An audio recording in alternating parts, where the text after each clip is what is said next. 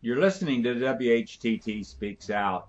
Each week, Chuck Carlson and members of We Hold These Truths look into events that are, for the most part, ignored or overlooked by the mainstream media. And we analyze these events. To get free and periodic updates to this program and our other interesting programs, be sure to enter your email address in the Subscribe to WHTT box on the right side of our website, WHTT.org. And now, ready, set, let the sparks fly. We're going to talk about the escalating and horrific refugee problem in the Middle East that's burgeoning into Europe. Refugees are fleeing places like Syria and Iraq, and it's heart-wrenching what's going on. And so we'd like to look kind of behind the curtain, if you will, because our media is not always telling us what's really going on. Isn't that right, Chuck? Well, as a matter of fact, that's a minimized statement. Our media rarely tells us what's going on if there are people that don't want them to tell. Our editor, Estelle Varkova, who does our Facebook for us and who posts very excellent stories to our site, has one that I think all our readers should read called Human Migration, Escaping War, on the Road with Refugees. Now, she didn't write this story, but it's an excellent story that gives a great understanding of what it's like to be a refugee. And Estelle, in her introduction to it, has this to say: the ongoing struggle to create a regime change in Syria, as has been the case in many countries in the Middle East, has created displacement, and this cost is immeasurable. She goes on to point out that this regime change, of course, is an American word that we have become used to, and our own politicians talk about the need for this. And if we think back, we can think of a lot of regime changes that we have demanded and some that we're demanding today. Estelle writes, these regime changes are hardly humanitarian, as the non-conservative types often claim. The refugees or displaced people are flocking mostly to Germany. The trek has led them through Serbia and Hungary, where they've been shut out due to capacity. The question remains, what has been the reason for such displacement? Obviously, the war in Syria has been the explicit reason for these people to seek a safe haven, but then she talks about the more subtle points of what is really behind this. She points out that Syria does not have a central bank like ours that is controlled by other bigger central banks or by our own Federal Reserve. Their central bank is independent. And she also points out that experts have determined the driving force for regime change is the United States and Saudi Arabia. So this is her assertion, and the article is very worthwhile. I do agree with what she says. I think that the U.S. and the surrogates, such as Israel and Saudi Arabia, who are helping us, are the ones who are instigating the regime change and forcing literally millions of people out of Syria. Tom, there have been former regime changes. Can you fill us in on a few of those? Certainly, and we can go back to as far back as 1953 when the United States overthrew the democratically elected leader of Iran, Mossadegh, and replaced him with the Shah. And the interesting thing, the CIA actually admitted it 2 years ago in 2013. And of course, more recently, you look at the first Gulf War, which didn't actually replace Saddam Hussein in 1991, but it was culminated in 2003 with the regime change there. And we've seen the effects of these regime change. We are seeing chaos in Iraq, and for example, the military was fired by the U.S. Administrator Paul Bremer, and so now many of those high-ranking officials are actually with ISIS, and so they've become the enemy. So we've created our own enemies in this case, and it's unbelievable that Americans can't see through this, but because of our media and what our government is telling us, they won't. And even in Syria, from 2006 on for several years, this is 5 years before the revolution in Syria started, the U.S. was spending something like a total of $12 million for regime change, supporting dissident groups in the country to create these factions. And then, of course, now it's gone out of control. We're spending millions of dollars. It's just been revealed that the U.S. spent $500 million to train supposedly 5,000 rebels, but it only turned out it was like 24, and almost all of them except for 5 were captured, or we can assume they joined the other side. So this is the lunacy of America's policies that are causing these human catastrophes. Even in the small country of Lebanon, which is half the size of Israel physically, they have 1.72 million Syrian refugees there. And Israel, on the other hand, is saying no, they can't handle any refugees. Craig, you had something to say about the situation in Israel in the recent post on that? Sure, Chuck. Yeah, you mentioned that Israel is running out of room as they're bringing more and more immigrants into the land.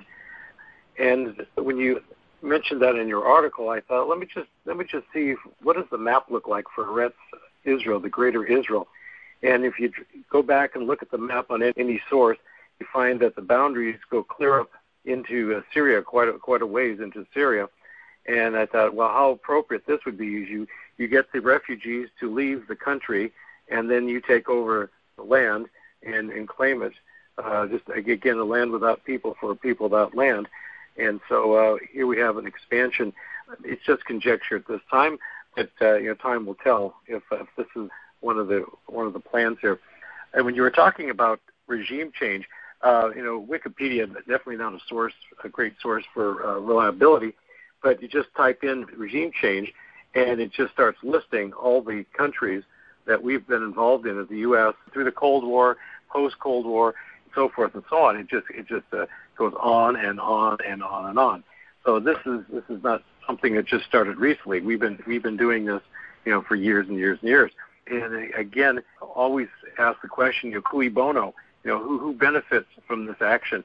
And I think you hit it right on the head when you said Syria is not playing ball with the central banks of Europe, and that's a no-no.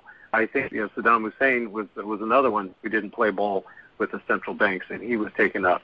So it was just all the money. Oh, we can even go back further. I can think of a few that might not be very well known. South Africa, of course, was the victim of regime change. It resulted in the present government, which is really bankrupt and has bankrupted most of the industry of South Africa. Israel itself was created through regime change, where the United States and Great Britain actually decided to give away the land that belonged to the Philistines living there, the same people. That's the Arab name for Palestinian, of course, and we know that name from the Bible, the biblical Philistines. Some of them probably have Philistine blood. We don't know that. But that's what they were called years ago by the Romans, the Philistines.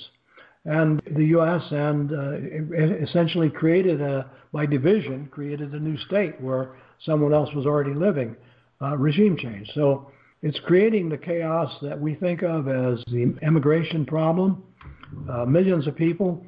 And of course, the biggest potential immigration force are the remaining Philistine people, Palestinians, who live in 1.5 million, live in a tiny place called Gaza with only enough food for half of them and with only enough employment for 40% of them or something like that.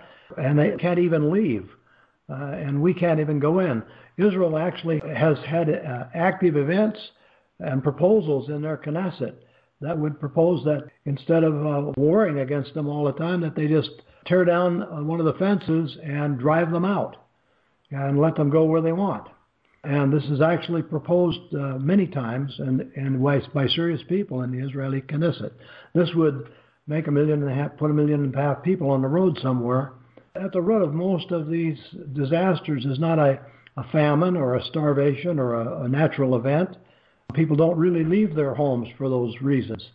It's politics and war that drives them out, and Estelle Verakova is absolutely right in quoting those sources. Anyone else have anything to contribute?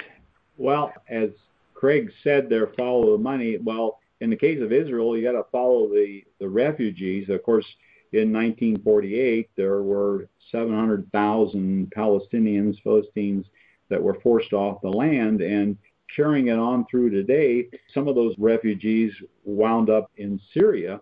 And in the Yarmouk refugee camp in Syria, there are about 200,000 inhabitants. But with this war going on there are less than 20,000. There's been a number of thousands have been killed. The other are displaced. They're seeking refugee status elsewhere. And so we've got a catastrophe that really started almost 70 years ago, actually, close to it, when Israel was founded. Okay, ladies and gentlemen, so that kind of wraps it up. Just remember that when you hear talk about immigration, about people who are on the march, about displaced people, almost invariably, in every case I've ever seen, war is at the root of it. And, of course, the U.S. activities pull no punches. They just come right out and say that they want to change the regime in Syria. Mr. Putin was in Washington. He and Mr. Obama agreed on many things, but Mr. Putin said it's none of our business to change the regime in Syria. We need to bring peace to those people. Here's the United States government saying, well, not so fast. We think that the government of the country has to go. And this is exactly what causes massive refugee problems, is when you displace an entire government and throw the country into political chaos with manufactured leadership put in by those people that caused the problem in the first place. And unfortunately, in most cases, in our modern times, the U.S. and our surrogates, Israel, have been at the root of this problem.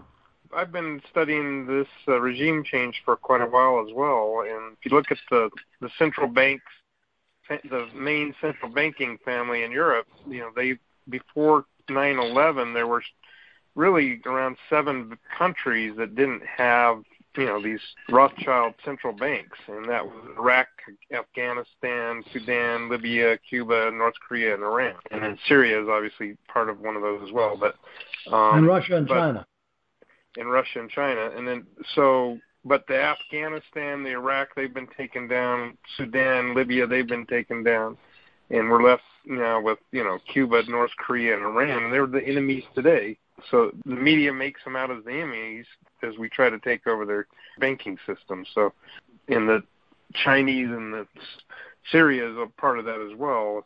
Obviously, they're not playing as well properly, but it's all about the money. Thanks for listening. If you like this program, please let your friends know about it and our other thought-provoking podcast. And be sure to visit our website, whtt.org, for a wealth of information on Christian Zionism and other critical issues that we face. Also, at whtt.org, you can watch for free our award-winning documentary film, Christian Zionism, The Tragedy and the Turning, Part 1. Join us in our efforts to wake the town and tell the people. Start small, think big, and press on towards the straight gate.